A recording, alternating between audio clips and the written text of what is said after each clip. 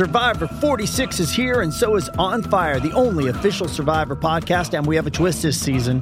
The winner of Survivor 45, Dee Valladares, will be joining us every week. We're going behind the scenes of the biggest moments, the how and the why things happen, and the strategy and analysis you can only get from someone like me, a Survivor winner. Listen to On Fire, the official Survivor podcast, wherever you get your podcast. With threats to our nation waiting around every corner, adaptability is more important than ever. When conditions change without notice, quick strategic thinking is crucial. And with obstacles consistently impending, determination is essential in overcoming them. It's this willingness, decisiveness, and resilience that sets Marines apart. With our fighting spirit, we don't just fight battles, we win them. Marines are the constant our nation counts on to fight the unknown. And through adaptable problem solving, we do just that. Learn more at marines.com. It's only a kick, a jump, a block. It's only a serve. It's only a tackle, a run. It's only for the fans. After all, it's only pressure. You got this. Adidas. Shows or join the team at sport-social.co.uk.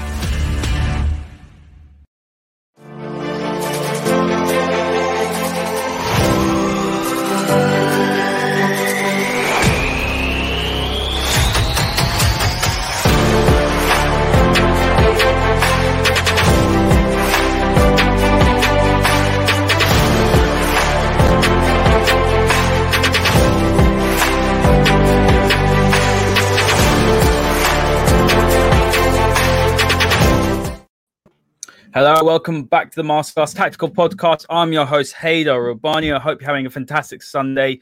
In the UK, the sun is shining. People are getting attacked by hay fever, Rob, myself included. But look, this wasn't the greatest performance at all. If anything, Rob, I'll be honest with you, poor performance. United just weren't at it from minute go. Sloppy in the final third. Yeah, sleep-inducing. Look, just wasn't good enough, was it? And you know, we talk about results at this stage of the season being very, very important, but you still got to put performances in, and performances like that just aren't good enough. Yeah, as I said, I think I've been saying it for weeks now about where we are in the season, is that performances don't really matter. What matters is results. So today, Manchester United didn't lose. Why did they not lose? Because they kind of turned up, did a little bit of a job, didn't do it particularly well. Leeds were a little bit scared after getting a hammer in last time they played us. They didn't play their natural game, and it just turned into a really horrible stalemate. Probably one of the worst games of the season to watch. Certainly one of the hardest games to tactically analyse when so many players are just particularly off and not popping and not playing particularly well. And Manchester United, I think, with one eye on the future with the Europa League, rather than actually getting on with their business, which would have been going to Leeds and beating them. I think if United had played their natural game, their natural standards, the quality maybe they've shown away from home for a year now, I think they walk this game. I think they win it comfortably.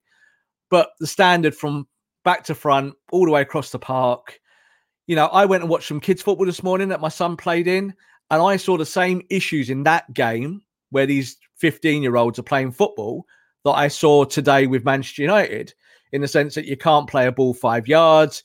You can't pick up the play. You can't pick up the rhythm. The tempo's weird. No one's taking responsibility. Everyone's looking for one man on the pitch, Bruno Fernandes. Bruno Fernandes isn't really doing it.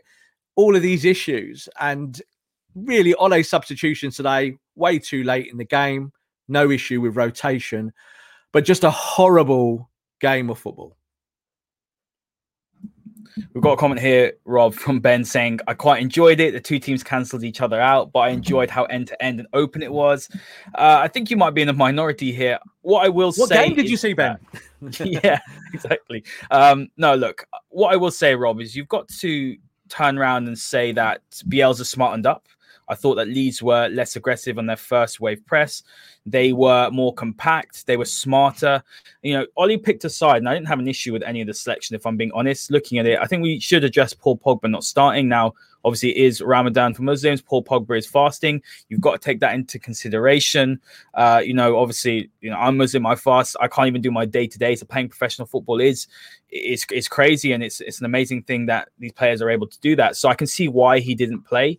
Ollie would have wanted to match Leeds' industry and energy in midfield, and that's why McFred played. I can see why James played, because in the reverse fixture, James was fantastic. It was suited to him in terms of exploiting the space that Leeds leave. He has the pace, he has the energy to disrupt. But very early on, you could see that Leeds were playing more of a mid-block. And, when you can't get past that first phase of the press, which United was struggling to, and when they did get past it in the final third, because there weren't as many spaces, United had more of the possessions. You can see 55%. Quickly you'd realise this is a game that Paul Pogba really needed to start. Yes, but I think what you just said there is everything in a nutshell. So like you said there, you can't live your day-to-day life while you're fasting in that way, and we can't then expect him to go onto a football pitch. Now, I think for maybe football fans who are not religious, that might be something that is very hard to accept. I am also not particularly religious. I want to see my footballers on the football pitch. But I think if that is a consideration, then you have to go to that. Paul Pogba came on for 15 minutes today. There's no doubt that was in Ole's thinking. But I think you've got to look at everyone. You've got to look at the whole team. These performances, when we get them, are generally about 8 or 9 players, not really about 2 or 3. We can highlight that Bruno wasn't very good. We can highlight that Pogba wasn't there. But are they particularly interesting things to talk about? I must admit, as a football fan and as a pundit and as a journalist, not really, because they're kind of intangibles. But there's other bits to it with United about maybe their intensity. I think certainly at the start of games, stuff that we're seeing all the time, tempo. They just seem to be very flat out the blocks. And I don't believe that that's a tactic. I don't believe that they're coming into these games thinking, yeah, let's go out really slow. But I think there's such a heavy reliance still on Bruno Fernandes that when Bruno isn't popping or Bruno isn't joining those dots in the middle, that United are just not particularly very good. When he does pop and when United are, more energetic, maybe more focused, maybe you've got Pogba out there as well, of course, they're just a better team and they can normally see off most teams in the Premier League. But today, I think from the very first minute, I just watched it and I thought, half-time, I thought this is going to be 0-0. It had 0-0 written all over it. Sometimes you just get games like that. And I think United will go away and they won't be particularly bothered that it was 0-0. And Leeds will be happy that they didn't get beaten again, because they really did when they played us that last time, or they completely exposed Bielsa's system. And they kind of, as you said, cancelled each other out today. And I think both teams will be relatively happy with a point. The people who won't be happy with a point, and rightfully so, are us lot who watched the game, because there was nothing really to remember about that match. Absolutely, Rob. You've touched on Bruno Fernandes. Let's touch on Bruno Fernandes, because you're spot on. I think a lot of people will agree with that United system, the 4-2-3-1, is geared around Bruno Fernandes, getting the most out of him. Him in that number 10 position, he is the creative hub. And we've said many times that, when his performances drop off, United's attacking performances just completely plummet. And he hasn't been great, really, for the last 2 to 3 months. You can see with his goal output, his assist output. Usually you say Bruno's played poorly, but he's affecting games. He hasn't done for a while. And you're having a look at it. When Paul Pogba's played, he's looked better because he's maybe got there's another player that the opposition are worrying about. He's got that extra half yard of space, a half second on the ball.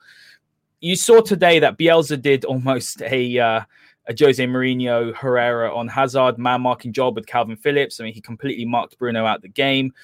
In the first game, what United did fantastically well, what Bruno did very well, is that he pulled Phillips into these spaces, and it allowed McTominay to make those runs in, sort of beyond and into the box. And that's where McTominay got his 2 goals. United couldn't do that today, could they? And it is a bit of a problem that if Bruno's having an off game, United look very, very blunt. Yeah, and I think with Bruno as well, when you kind of analyse his game, he has a selfish side to his game and a selfless side of his game.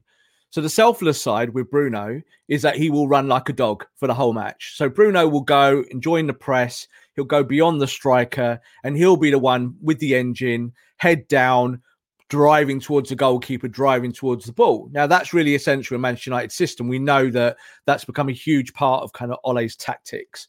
The selfish side of Bruno's game is that Bruno just wants to do everything. Yeah, Bruno wants to get the ball at right back. Bruno wants to drop in midfield. Bruno wants to be the number 10. Bruno wants to be the false 9. Bruno wants to be number 11. Bruno wants to do everything. And I think in games like this, where frustration is high because things are not quite working, rather than Bruno maybe calming the situation down, calming, leading, getting people doing the right things, talking in that way, it's a lot of this and it's a lot of that and it's a lot of why was that not happening? And the thing is, you don't need that. That's not what you need from your leader on the pitch or your most important player. It's very rare that you actually see Paul Pogba do that. So even Paul Pogba, when he's in the game, whether it be in transition or in possession, Paul Pogba generally, demeanour-wise, is quite consistent, isn't he? He'll do Paul Pogba things. And I think with Bruno is that sometimes with Bruno, you just need him to make the game simple. Go and play football. Go and work in the areas where you can hurt the opponent the most. And I saw that today, that was missing. Is that kind of Bruno, again, looked very frustrated. His final ball wasn't there. You could see he wasn't happy with his own game. But you could see he was also getting other players. He was in Dan James's ear quite a bit. He was in Mason Greenwood's ear quite a bit. No issue with that. Keep talking, but keep it productive. Keep it, help the play along as opposed to making the play about you. So that's how I felt today. And I think that was a detrimental thing for United. Wasn't actually surprised that he was the guy that got pulled right at the end. Now, I don't think that was maybe Ole making a point. I think Donny needed a few minutes. So that was that change. It made sense. But there is an issue there for United at number 10 is that we need variation. I'm not going to say the word. I'm going to say, actually, the Lingard word. But that's where you kind of, if you have a different kind of number 10, you can stylistically change your play. But that's what Van der Beek is, Rob. He's a different kind of, anyway. He is a different kind of number 10 to Bruno, no doubt about it. But as we've talked about a lot on this show, is that does that style of number 10 suit the Premier League? So I was fine with him coming on in those final few minutes today. I think he did okay. He only had 2 or 3 touches. He looked quite lively as well, so that was good. But United need to find this solution to what does variation mean? If it's not about Bruno that day, then who is it about? What do United do? What is the style of play? Can you switch it up? Can you become a team that wants to play in transition to being more of a team that invites the opponent onto you so you can play through them? They're not things United have really got nailed down. And you saw that today. But I keep saying this. United are not particularly bothered about performances at the moment. You could see that today they had one eye on Roma. And that you see this with United. There's this little bit of too much future thinking. Whereas today we'd probably preferred them to have more of both eyes on Leeds United. Yeah, absolutely. I do want to say as well, there's a comment here saying that Wan-Bissaka was solid again today. I thought Wan-Bissaka was probably, well. I think he was probably, for me, it was probably United's best player. I thought that, he defended his channel very well. He was aware. He has improved on the ball. Rob, we've given him a lot of stick, haven't we?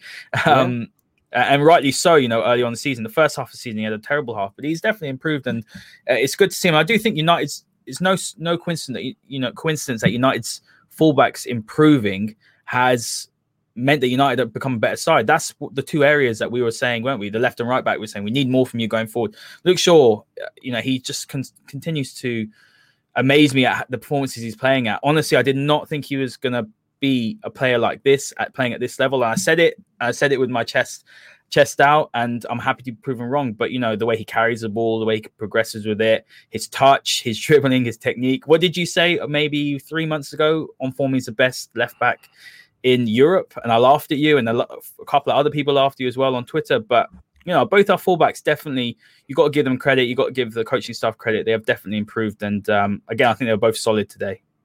Luke Shaw, player of the season, right? I don't care what Bruno does. Bruno can have 100 goals and 100 assists. Luke Shaw is the best player in this Manchester United team at the moment. Best player. Yeah, I'm not even going best left back. Best left back in the universe? I don't know. You could go as far as you want, can't you, really? I think the thing about Luke and Aaron is that Aaron really does have the best example of what he needs to do on the right-hand side of the pitch, operating on the left. he's only really got to see what Luke Shaw does now in his all-round game, whether it be his coverage, his driving, his passing, his confidence. Luke Shaw has worked the game out up here. That's what he's done. And Luke Shaw says, I'm going to be Luke Shaw every week. I don't need to be anyone else.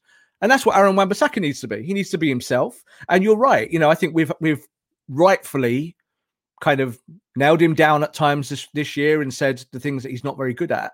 But today he was good, going forward. Still maybe not the kind of productivity that you want, but I think that was an issue for the team rather than Aaron. And I'm just very pleased with both the fullbacks, because my take on it is this, and I said it at the start of the season, fullbacks win you titles. That's how it works now. Fullbacks win you matches in 90 minutes. Had United been able to, again, drive the ball a bit more further in the wide areas today with the fullbacks, I think we would have won this game 1-0 or something around that kind of result. But overall, it wasn't really there today. I think the playing through midfield didn't really allow that. I thought Mason was really good up top. Again, I think he's almost the most complete forward in the team now in terms of his passing ability, the way that he kind of drifts into the correct areas. And you almost now kind of think that he would be wasted as a number 9 because he does play the channel so well. He drifts into that right channel really well. Yeah, and it's how he opens the play up from there. How he kind of he gets the ball and he can spin and turn the correct way in a very economical fashion that maybe Rashford can't do. So it was good. Dan James certainly can't do that. Dan James is great in the straight line and can work hard, but he hasn't got the talent of Mason. And it's all about those things, trying to see that week to week to week and trying to find out what your best team is. Yeah, absolutely. Guys, we're going to answer some of your questions, some really good ones coming in. We'll also talk about, the green and gold Glazer out movement. We're going to talk about that. I think it's important to address that. Rob, a lot of comments about the McFred double pivot, and it has been a lot of comments about that throughout the season. My views on it. I look at them and I think they work hard, they're solid. It's obvious why Ollie's playing that since what happened after the Spurs game. It's almost shaken Ollie a little bit to protect that defense. And it is his go-to midfielder, it is his go-to pivot. When I'm looking at that pivot, for me, I want someone, obviously, who's more progressive. And I've said this many, many times. You think, and I know that you agree with that, but you think they need to keep it basic and keep it simple. But the problem is that you can have all the attacking players and all the talent up top and playing at number 10. But if you can't get the ball to them in the right areas, it's a real problem. And look, I don't think they can do that. That's the problem. And to probably address that position in the summer, don't they? Or they need to have more quality, someone on the ball that can play those passes, that can control the game. Because you saw today, United had 56% possession. There's the question here saying, why did Leeds play with a 44% possession? Bielsa abandoning his principles. I think that's actually even a compliment to Ollie and United that Bielsa did that. I didn't expect that. Bielsa in the past doesn't do that. He just plays the way he wants to. But when United have more possession and they have to break down, maybe low to mid blocks, they need more quality, don't they, from that position? Yeah, well, first of all, just Bielsa did that today because Bielsa didn't want to lose 5-0, right? So that's why Bielsa did it. So when you realise that your opponent is going to hurt you, you change. That's what everyone does. Even if you're Pep Guardiola, you might go out there, but if you think you're going to lose 5-0, there's every chance you might not do what you normally do. So that kind of answers that question. Just to kind of look into the pivot, and we talked about a double pivot probably more than any show on the history of the internet about why United play it and how they play it and what the function is. And this is it. When you look at the stats at the bottom there, rolling along at the bottom of our screen here, obviously there's a lot of people listening on Spotify as well, so you can't see this. But it says there, shot 6, Manchester United got 16 shots today. Possession 56% to Manchester United. Reading them out for, obviously, the guys who can't see this. Big chances, 0 for Manchester United. Big chances missed, then, of course, 0. Yeah. None of that has got anything to do with the double pivot. That is all about your creative players when they're playing in that half of the pitch being creative. So it's a little bit like when we talk about what does Harry Maguire do as a centre-back. Well, what do you want him to do first of all? Well, be a good defender. That's the first thing, isn't it? That's what you're looking for. Second thing is maybe getting a clean sheet. But the third thing and the fourth thing and the sixth thing is I'd like him to kind of drive the ball forward. I'd like him to join dots. I'd like him maybe to go into midfield, etc., etc., etc. The pivot is exactly the same. What's your first primary function of the pivot? It is to protect. It is to get the ball moving. And as you said there, if we were playing progressive passing, Haydar, from in front of Harry Maguire into Mason, into Bruno, and then we're on the edge of the box and we're scoring goals, happy days, fantastic. We don't do that ever. And it's not about personnel. It's about style and it's about formation. So you're right. It would be great to have a progressive player in the pivot. And the natural player there, when you think of it in those terms, is Paul Pogba.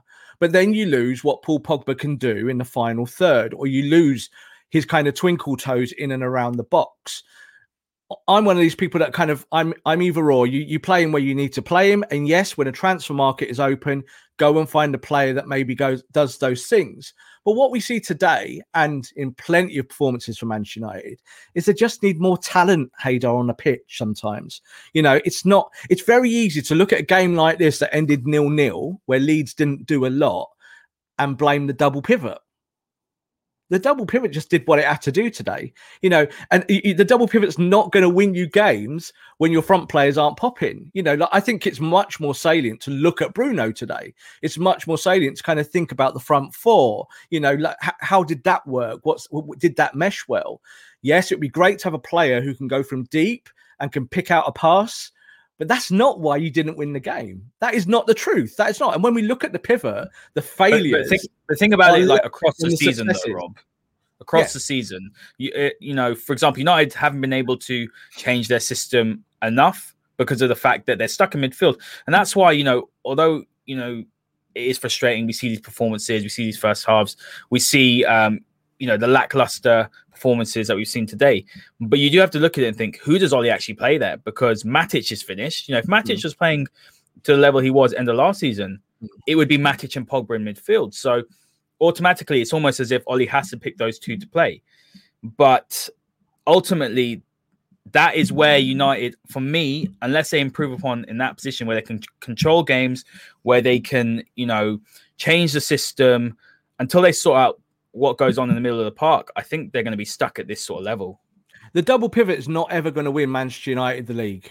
The double pivot is just a functional part of the football pitch, and you can play functional players in it. Now, it would be great that if you find your Kante or your Ndidi or someone like that, then yes, you might be able to do something different. But even they are not going to make you become progressive entities. You kind of want to find a Paul Pogba to play in the double pivot so Paul Pogba can go and play somewhere else.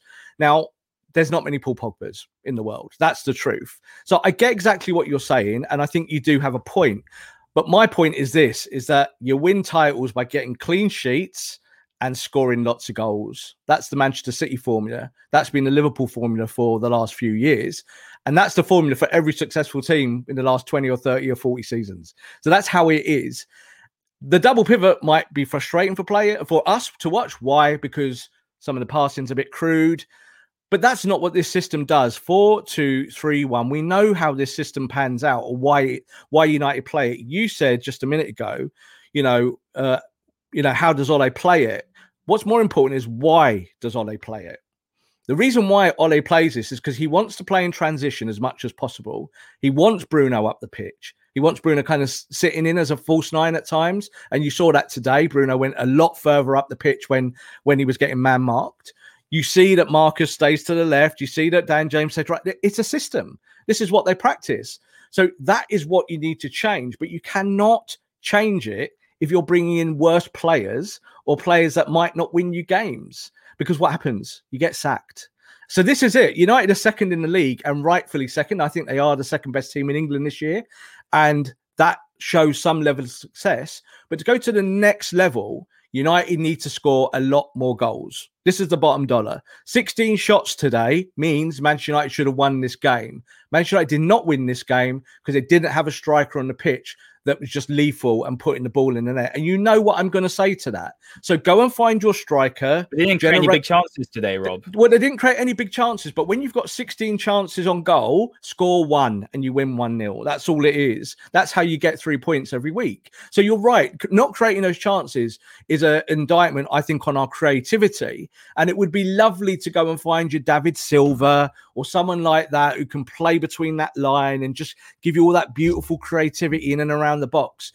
We haven't got that, so you have to use Pogba maybe in that role. But get Pogba up the pitch, allow Bruno to play off him, and let them play more one-touch football around the box. That's when you get those beautiful goals where it all kind of just clicks like that. But in football function terms, you've got to just go out there and do your job. And United are not always great at that. Sometimes you kind of think, so play the short stuff, do it well, and then get one-on-one with players. And I think today United, they're very messy, very choppy in how they approach the game. And it was the kind of game where they were going, we'd like to win this, but if we don't, we're all right with a clean sheet and 0-0. And that's kind of exactly what happened. If you want to win the league and you want to win it well, go and score more goals. That's what worries me about this United team. They've got loads of talent in the other half of the football pitch, but we still probably don't score goals in scenarios where you would expect to score goals. And you sometimes maybe have to give a take a little bit to kind of get a little bit more back. And I think this United team haven't got the talent in the final third, even though they have got talented players, to truly do that every game. You kind of maybe see it 2 out of 3, and the third game, they're just not quite got it because someone will sit it a bit deeper and then they have to kind of go back themselves a little bit. So I think that's what I want to see. This is why I say in terms of creativity that, Sancho would be great. Yeah, Haaland would be great. But more than that, just spread it wider. Find the correct striker. Find the correct forward. Find the correct trequarista. Find someone in that final third that unlocks the door for you every week. Because I'm not convinced Manchester United got that player. And I don't think that player is Bruno Fernandes. I think Bruno should be the supplementation. He should be the guy that gets high assists, high goals, but doesn't have to do everything. I like his press. Go and press the ball, but you don't have to be the guy that wins every match on your own. No, it's fantastic points. And that's the thing, you're looking at Bruno Fernandes. I think that's what we're seeing this season, that he will put up those numbers, goals and assists at quite a frightening level. But I actually don't think that he is that player. I agree with you. People compare him and De Bruyne. I'm just bringing up De Bruyne as an example. But De Bruyne is a more talented footballer. He's a better footballer. He will pick those passes. But Bruno Fernandes, if you want a player to get in the right positions, to score goals, to affect games, he will do that for you. And I think that's a great point. And that sort of lends to what we've said over the past month or so. If United don't get a number 9, could Bruno play as a false 9 for next season? Could you get someone in? Yeah, and that could really, really work. I do agree with that. Rob, a question here asking, why do you think Ollie is making in-game substitutions and subs late? I don't know if it's every game, but I think, today was definitely an example of where he has obviously taken time to make that substitution. I did tweet that Paul Pogba came on probably 10 minutes too late. He came on the 75th minute. People are asking why were Cavani and Pogba not playing. Well, Pogba wasn't playing because he was fasting, and that needs to be said, and it's a fair reason why Ollie didn't play him.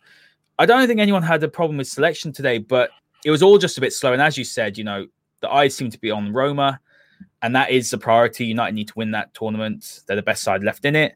And ultimately, look, I think they're going to be, the players are happy probably with or content with the 0-0, and we move on, really.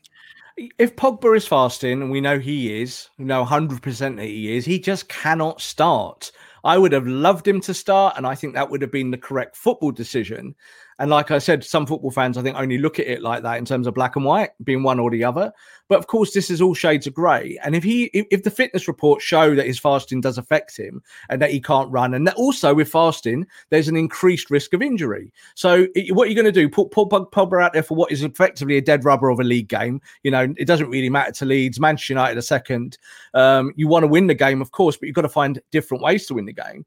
I would have liked to have seen Paul Pogba come on the pitch earlier, but again, maybe he didn't have more than 15 minutes in his game. And I actually think when he did come on, he did look a little bit flat. He did look like someone who might well be fasting quite seriously.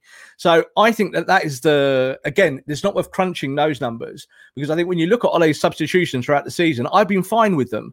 Now, of course, Twitter hasn't, because Twitter doesn't like anything. Twitter doesn't like the sun coming up every morning and all of that stuff.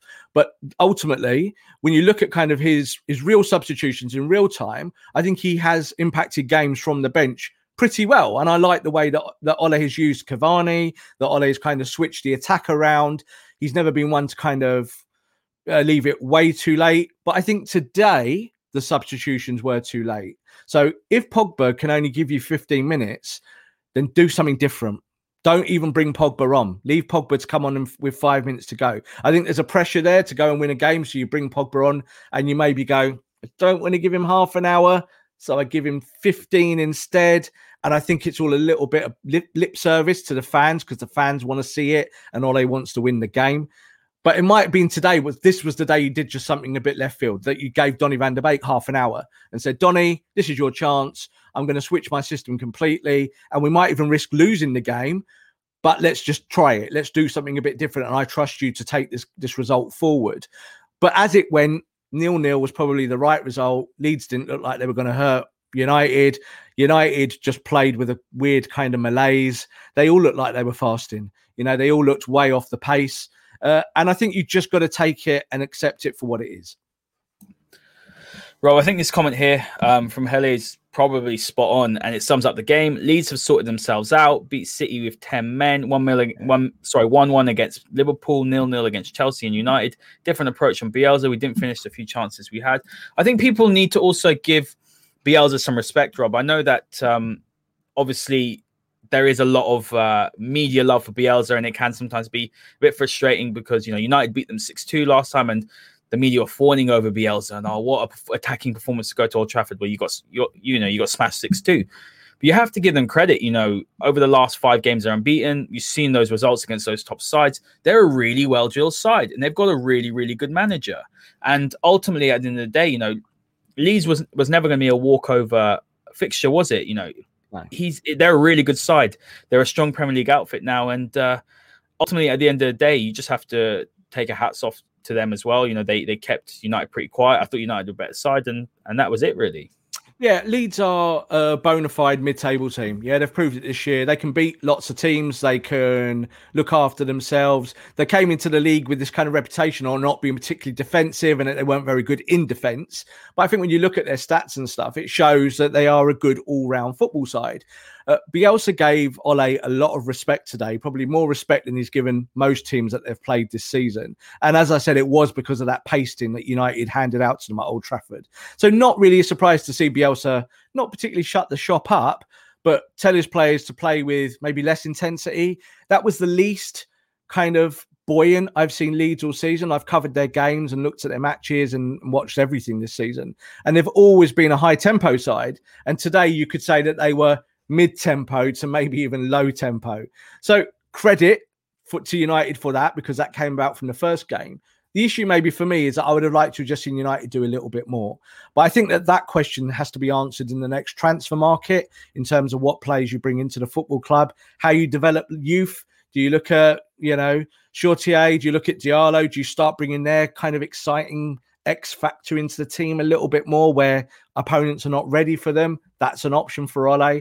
But I think it comes down to buying the right players. If you go and buy a striker that gets you 30 goals next year, I think this Manchester United team are title contenders. The one that we saw today that wasn't very good, and the team that hasn't started matches very well for months and months and months, go and get a 30-goal a season striker, someone who's lethal in the box. And when you make 16 chances in a game, Haydar, put one of them away, and you suddenly put 15 points on your league title, on your title challenge every season.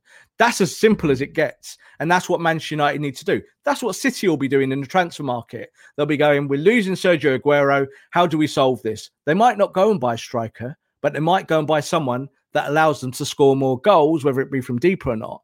And I think that's what Ole needs to figure out. Does he need a Bruno Mark II, a Pogba Mark II, or a Haaland Mark I, or something like that? But that's up to Ole to find a system that allows Manchester United to be more lethal in the penalty area.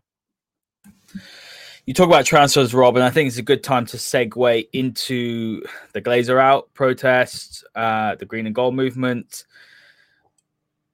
I think it's fantastic, after the whole European Super League incident that happened, debacle. And Rob's written a really great article on what he thinks should be the blueprint going forward for football. So guys, please check that out on our new website. That's thefootballmasterclass.com.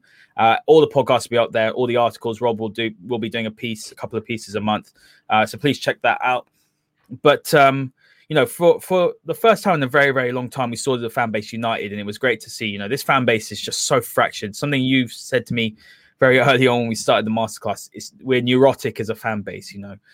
As you always say, don't get high, don't get too low, and we see that a lot with the fan base. We're all guilty of it. I can do it as well. Not discounting myself, but it was great to see us actually for 2 or 3 days really come together. Now is probably for me.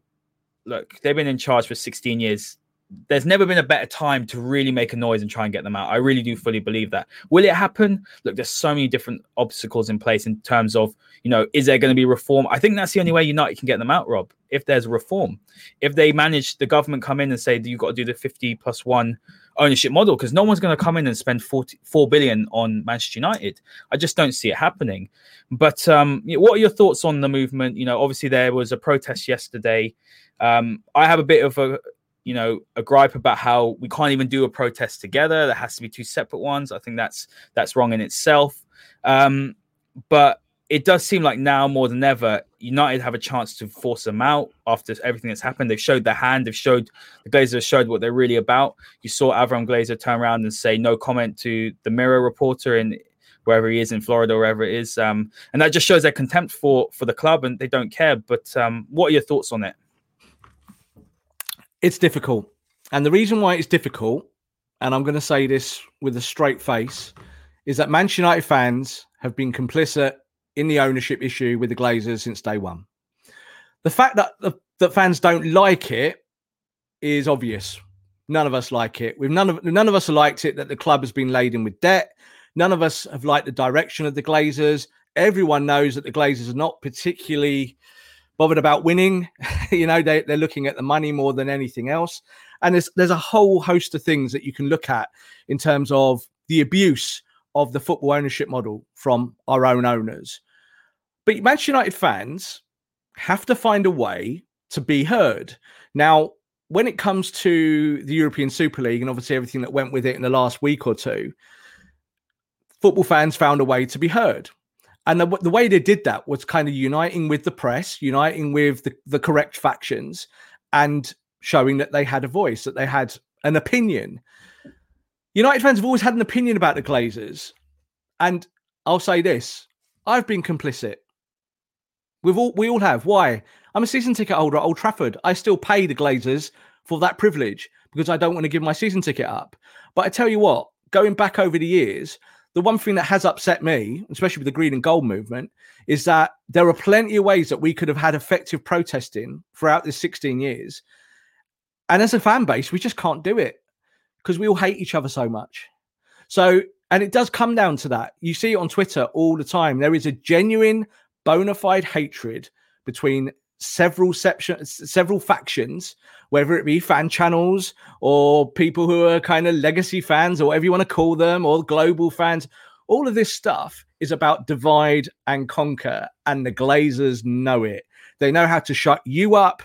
They know how to shut me up. They know how to keep going and earning the money. The European Super League has given us an opportunity now to maybe review stuff, but we can never do it unless the government implement 50+1. The 50+1 system, which operates in Germany, but doesn't really, there's no legal precedent for it in England. We are a capitalist nation. And how do you take that ownership back from the Glazers? You say, hey, your billions of pounds investment in Manchester United, you're just going to give 49% of that now to the fans. Is that all right? And Joel's going to go, yeah, do you know what? Yeah, we got it wrong with the league and all of that. Let's be friendly. It's not happening. No one is going to be friendly when it comes to billions of pounds. So I would love to see that happen. I think that we're in a perfect moment for that if we get there. But we need the 50+1 model for the whole of football, for the whole of English football. It can't just be about United. Our interest is about Manchester United. That's what we talk about. And that's, that's the bread and butter at the end of the day. But I don't see things changing. Why? Because I think once we get to the summer and everything has piped down a little bit and everyone's calmed down, I don't think a few thousand fans turning up at Old Trafford does anything. I would like to see happen what I suggested about 8-9 years ago. And that was, I said that what we needed to do was that we all needed to go to the games still and not attend them. And what I meant by that was that if there's 75,000 of us at Old Trafford and 50,000 season ticket holders, is that we go to that game and we refuse to go in the ground. We stand outside and we sing for 90 minutes. and that stadium is empty, and our players play in front of literally a half-empty stadium. And yeah, there'll be 25,000 people in there. But as we're seeing with games now, when you've got a reduced capacity, you can't hear anything. It might as well be empty. Yeah. So if you took 50,000 United fans out of Old Trafford on a normal match day, you better bet that people in the media are going to report on it. And it's a huge news story. And what we've seen here is just a little bit of gripes from the fans stopped a £10 billion competition going forward. Just a little bit, one day of discourse, cut it all down. So it shows that it can work, but fans have got to be prepared to do the hard graft. And I don't believe they are. I think they want to buy the shirts. I think they want to be part of the culture. They want to all be global fans. They all want to watch the games. We're talking to our audience now. Who are these people? Are you willing to boycott your football club for the good of your football club? So this is the bigger philosophical question at the end of the day. I go to all the games. I would love to stand outside with 50,000 United fans every match and sing for my club and try and find a way to put United in a better situation than they're in at the moment. Do I think that can happen? Do I think that can be organised with the people who currently run our football club in the supporters' terms? Unfortunately not. I believe that people at Must have great intentions. I would love to work with them closely and help them and be part of that. But we need more. And the thing is, you can't just have a select band of fans. It's got to be something that's global. It has to be an approach where all United fans say they want change and they're willing to do a little bit more. The Glazers knew that what happened with the European Super League might have been the knife. Yeah, that might have been the knife that cut the umbilical cord of what they had towards us. And they jumped out their skins. That's what they did. And United fans have never, ever threatened them with that before. One day it took Haydar. One day, and there was change. 16 years on, the Glazers still run Manchester United in exactly the same way that they ran it from day one. And hey, fans go on Twitter and it's Ed Woodward this, Ed's gone, blah, blah, blah. None of that matters. None of it matters. I said about Ed Woodward, it means absolutely nothing. I said that when we heard that he was leaving. It means absolutely nothing if the Glazers are still here because they're just going to put another Ed Woodward in there. But the irony of it is that Ed Woodward has been a Glazer foot soldier for all the time he's been at Manchester United. And Ed Woodward resigned because he was not down with the European Super League. He told UEFA 3-4 weeks ago he wanted Manchester United in the Champions League. He said that to the boss of UEFA. That's on record. Yeah. And when it came to it, he resigned before they announced that he resigned. So they knew he was, and it was a clever PR move. We know the PR guys that run Manchester United's PR, and they know what they're doing. They put it out, and every United fan, what did we all do?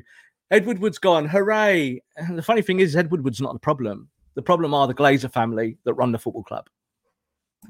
Fantastically said, Rob. And what I do want to touch on quickly before we do wrap up, you talk about those factions in the fan base, and that's what will stop it. You looked at Liverpool. I know when Gillette and Hicks were there, and they pretty much all went outside the ground. 60, 70,000 people, and then a couple of days later they sold. I know it's a different scenario because Liverpool were broke; they were pretty much going to administration. But United fans, apart from obviously when they did take over, they haven't really done that. We talk about these factions in the fan base. Even fan channels don't get along with each other. Even these supporter groups don't get along with each other. There's so many different divisions. I think that does come down to the fan base being so big and so diverse. But for me, that is why change has never happened. These factions, people call people names about being fan cams. They say they make money off the club. There's people that are in certain, I'm not from Manchester. I'm from London way as well. There's certain people that think if you're not from Manchester, that you're not a real fan. All these issues. How can you iron that out, though? You say obviously standing out the stadium, but honestly, this is the time where United fans should have come together. And we came together for the European Super League, but it's come to this protest now. And there's two different protests. It's just ridiculous. And people are saying, oh, well, those that went yesterday, they're the fan cam guys. So the people that go next week are the real supporters. You can never win with that mentality. No, you can't. And the problem is there's like 10 different protests going on. It's not even 2. It's like a protest here within a protest. Can we protest harder than you're protesting? Can we look more united than you look united? All of that stuff is toxic. And it's really kind of part of the game, not just at Manchester United, but obviously every football club, you have this kind of ultra. I called it last week, the Twitter ultras. And I wasn't joking, because that's kind of what they see themselves as. If I can shout louder, then, you know, I mean more. Then you've got the Ole outs. You know, this is now about Ole. Does Ole back the Glazers? Let's go after Ole. All of these things are just noise at the end of the day. And that's part of the problem with football. What we need, Haydar, now is effective leadership, from the central body of United supporters, and that is must, They are the guys that can coordinate. They're the guys that have got a voice. They've got connections with the media and also with the football club. And the idea is that if there ever was a supporters trust that had a say in the running of the football club, it would be them. Manchester United have got 1 billion fans, and it's very hard sometimes to harness that many people. But it's not difficult to harness a football stadium. Yeah, we did it once going back, where the green and gold looked very impressive, but it petered out. And unfortunately, that became an exercise in selling scarves. So back the guys outside, when David Beckham, it was 2010, 2011. Further back than that, way before Beckham put the scarf on, way before. So, going back over the 2-3 years of that period, we had it. And unfortunately, what happened? It became a commercial activity. It became an opportunity for some guys to sell lots of scarves and make quite a bit of money. It's like that and now, though, Rob. People are doing that with this. But this is exactly. This is why I'm saying it, Haydar, right? Because I'm going to have a go at the fan channels, but I'm going to make my point really, really clear on it. And that is, we've got several kind of what I would say prominent fan channels, as most big football clubs do have. And those guys that run those fan channels have their own agenda at the end of the day. Now, they're United fans, but they've found a niche in the market that allows them to earn a wage, and in some cases, a very, very, very big wage, to keep their fan channel going. They're the ones that have to either make the sacrifice to go and sit around a table with all 7 or 8 big fan channels and say, right, we're going to actually be united, or they can just pay lip service to the issue. And that's what I believe is happening now. It's all very good of heads of fan channels making little vignette videos going, this is the time for change. It's all just bluster. You've got to do it. You've got to stand together. You've got to make sure that your fan channels are broadcasting the same message, and you've got to make sure that you're not doing it for hits. If you're doing it for hits or popularity, and I think that a lot of them are, then it's not going to work. It's the end. And we need these fan channels to show that they've got influence. And I think what it comes down to at the end of the day, Haydar, is that lots of shows, lots of fan channels, they just still look at this as a commercial opportunity. And it's a bit like the green and gold scarf. This week, it's Glazers out. So Glazers out means that I can get my program, and on YouTube, I can have a clever little headline saying, Glazers out, United fans storm Old Trafford. Look at us. We want them out. We're going to do everything. It's rubbish, isn't it? It's just rubbish. And United fans know it's rubbish. They might watch it because they're interested in the subject, but the truth is it does nothing.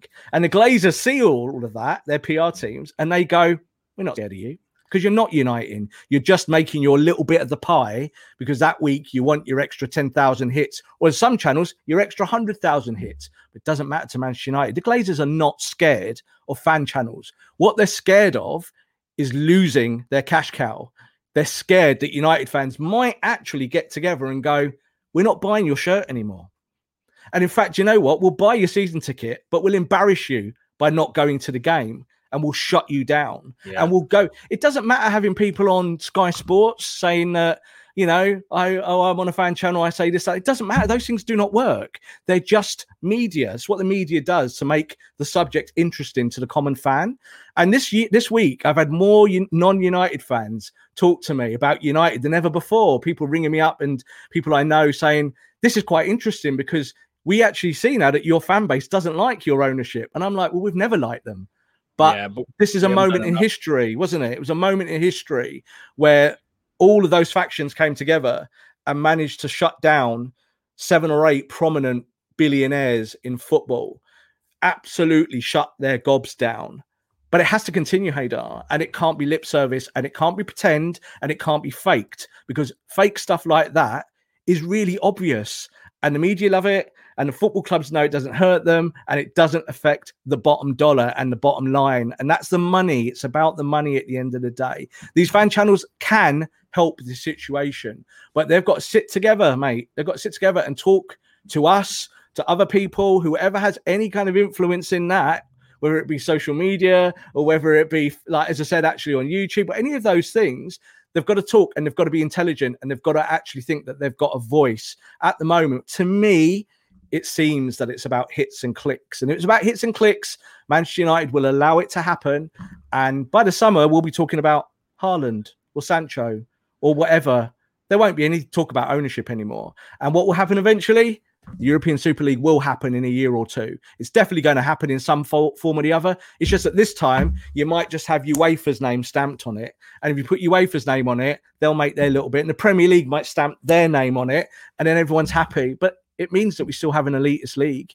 And it means that these billionaires are still in control.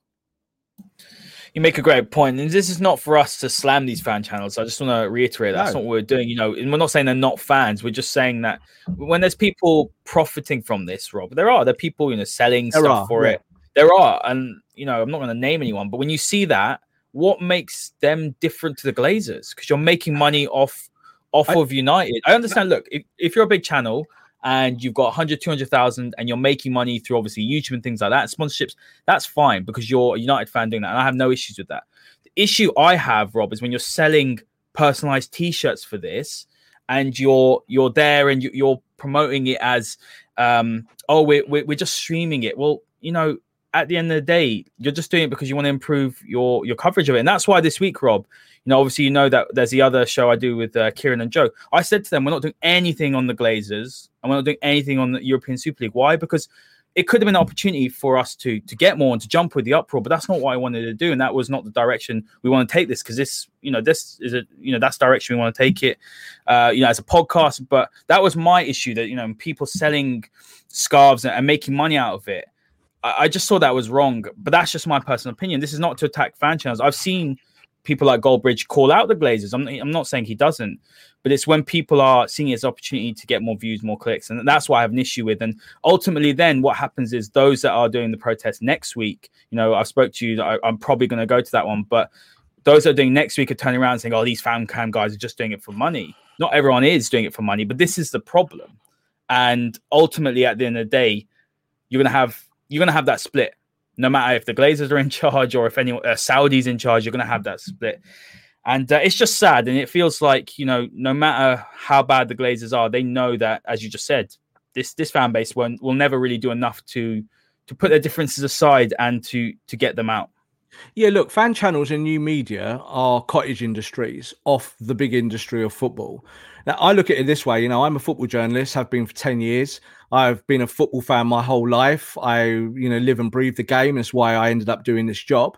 And I've talked about and written about Manchester United, a gazillion words on my football club because I know a little bit about it. So I get that you are allowed to earn a wage from this sport. There's no problem with that. It's part of the industry. The issue is when you say you're one thing, but you do the other. That's the issue. So I've got no issue with someone making a t-shirt and making 10 quid on it, because that's not really the problem. I wouldn't say that you're akin to the Glazers, because the Glazers are doing it on a much more kind of deeper political level, financial level that we can only dream of, you know, figures that you and me will never, ever see in terms of like monetary situations or what Manchester United is as a football club and as a financial institution. But if you're going to walk the walk, then get on with it. Yeah. If you want to be influential as a fan channel, and this is why I don't mention individuals' names on these fan channels, because I'm not interested in that. But these guys have all got to get together and put together this kind of united front, and they've got to go to Must and say, let's do it together. And they've all got to do it and say, do you know what? We're not doing this for hits and clicks. We're all going to put out the same video.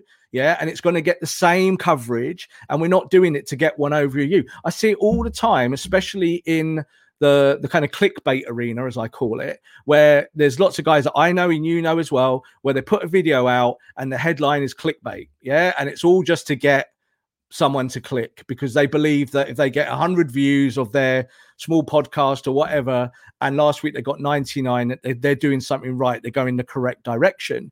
But in this situation with the football club and with the ownership issue, those things just don't count. They're not important. And they're only really important if you're at the top end of the food chain with these fan channels. So it's really up to those guys who maybe have more power in this situation to offer some leadership. But I think the other side of it is that I question whether they want that. I don't know if these fan channels are just happy with their lot. Are they happy being able to protest against the Glazers because that makes good media?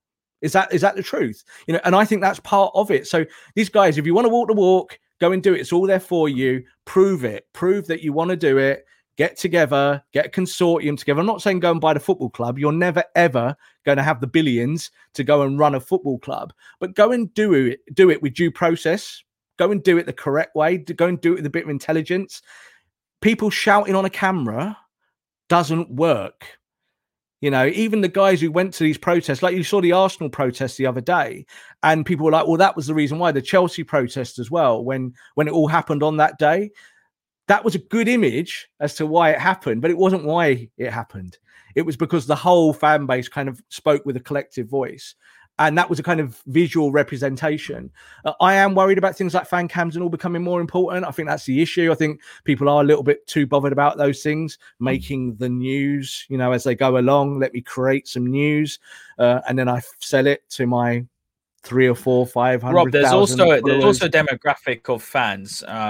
Let's call them legacy fans. There are a few groups who are obviously very, very passionate United fans, and that's completely fine. But they do also have a big issue with new media. We're sitting here doing new media. That's what we're doing.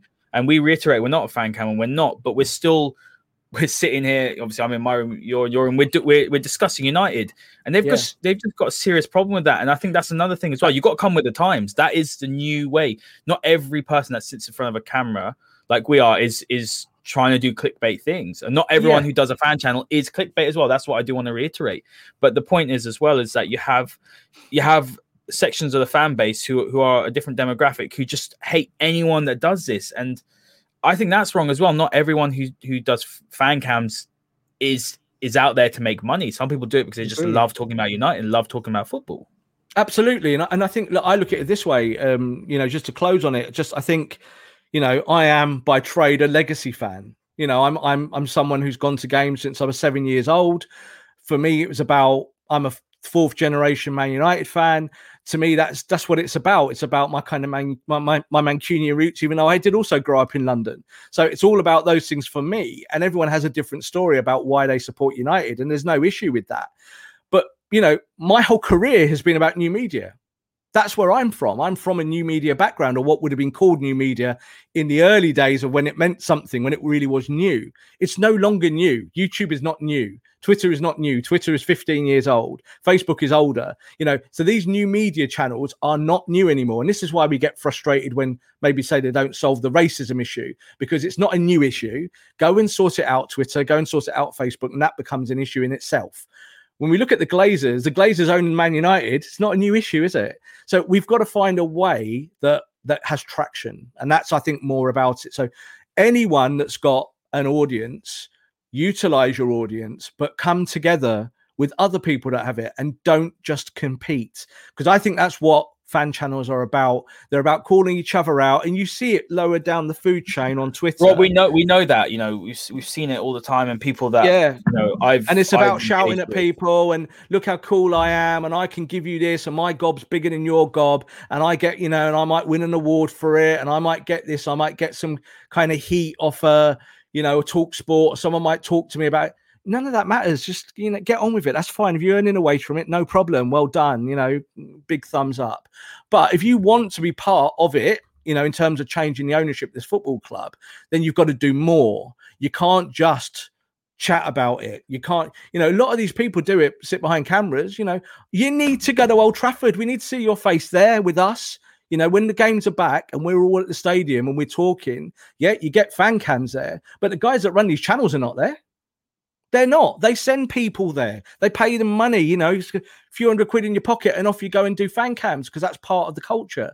We don't want that. We need United fans to unite, but it has to be. The power, yeah, and it has to be. But if you want your little cottage industry out United, then fine, carry on, and that's it. But if you really want to be part of the moment and help maybe United become a model, we maybe something that in 50 years' time they're talking about in terms of an ownership model change in English football, then you have to lobby government.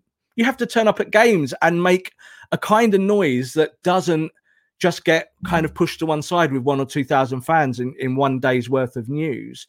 You've got to do it as a collective, and you've got to do it effectively and peacefully. As I said, this is not about a call to arms. This is about showing that visually you can unite as a fan base. And the Glazers absolutely know that divide and conquer works in football, because it works in almost every sport. But in English football, it's bigger than anywhere. In Germany, it doesn't work. Yeah, if there's any issue in German football, I've seen it before with multiple football clubs where the fans rise up, and in a week the problem is dead because the fans are gone. We're not going. Bye. And owners straight away go, we haven't got the power to change this, so therefore we need to kind of back down. It's kind of what happened this time with the Glazers, but it's not the bigger question when it comes to the ownership. Yeah, absolutely. Rob, I'm going to finish with this comment here from Heli, and it says, it's a business where the product happens to be football. Our owners care about the profit. As long as they're making the money, they're happy. They don't come to matches and they're not interested. I think that just sums it up. Yeah. Look, final word, Rob, before we wrap up. Look, today wasn't great, but at the end of the day, United are probably going to finish in second unless there's an almighty collapse. The big game really is this Thursday, isn't it? And then we've got Liverpool on the weekend. But United go and win against Roma, put in a good performance against Liverpool and get to the final. There's the following second leg against Roma. We won't be talking about this game at all, will we? And look, if Ollie gets a trophy and gets second, especially if it's Europa League, look, that's for me. I'll be delighted. I'll give him his dues, and I think that's a very good season for Manchester United. Yeah, I think getting to the Europa League final now becomes the focus. Everyone knows that I'm a bit blasé about cup competitions. I've said it over and over again. But of course, when you're in this position in the semi-final against a big club like Roma, you want to go and win it, don't you? You want to at least get to a final. So I think that, obviously going from the semi-final into a final again is a kind of step forward from last year where they had 3 semi-finals and didn't quite make it. That would show a little bit of progress. And I think with the league program now going to the end of the season, what we'll try and do, I think, with the games is that we will look a little bit more forward thinking. So I've always said, let's look at the game and maybe the immediate past and see how we can build. But I think we can now start to think a little bit more about where do Manchester United go in the summer? Tactically, what do they need to change? What kind of players do they need to bring in? We'll talk about individuals a little bit more. We'll try and be a little bit more progressive in our thinking rather than just talking about games, because I would not be surprised if the rest of the league campaign is relatively dull, even if United win games. I can just see it being a little bit like that. We might get 1 or 2 sparks in the middle. Obviously, United have got to play our famous rivals in a not so distant future who have had a particularly bad season. So those things are all interesting and entertaining, but also we want to talk about where can we go from here? And sometimes we feel that it's the obvious choice. Like, do we want to talk about Haaland? Do we want to talk about Sancho? What's Pogba going to do? I think there's plenty to talk about that can make Manchester United better that's got nothing to do with those core subjects. What could Ole do to make changes, to make this team better? Systematically, tactically, where can we go from here? And I feel all right about it. I always keep saying this. I don't feel down on Manchester United as a football team. I might feel down on them as a football club. I was embarrassed by them in the last 2 or 3 weeks. But it's something that's not new, 16-year-old problem. And for us to talk about the football, we want to look at something for next season now. And I think we'll do that in the Masterclass. Absolutely, Rob. I do agree with that. There'll be some exciting topics coming up. So, guys, make sure you tune in, spread the word. Retweets are much appreciated. We want to grow this Masterclass family. As I mentioned early on, we have got our website out, and Rob will be writing a few articles. You might see 1 or 2 from me. You might see me put pen to paper, but that's on www.themasterclass.com. Please check it out. Hass, the editor, my brother's done a lot of great work on there, and there'll be some really good content, really good articles coming up. Guys, have a lovely rest of the weekend, and we will see you next time. Come on, Sport. This podcast is part of the Sports Social Podcast Network.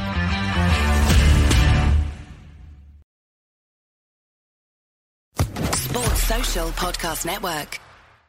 Hello, it is Ryan, and I was on a flight the other day playing one of my favorite social spin slot games on ChumbaCasino.com. I looked over at the person sitting next to me, and you know what they were doing? They were also playing Chumba Casino. Coincidence? I think not. Everybody's loving having fun with it. Chumba Casino is home to hundreds of casino-style games that you can play for free anytime, anywhere, even at 30,000 feet. So sign up now at ChumbaCasino.com to claim your free welcome bonus. That's ChumbaCasino.com and live the Chumba life. No purchase necessary. VGW. Void where prohibited by law. See terms and conditions. 18+.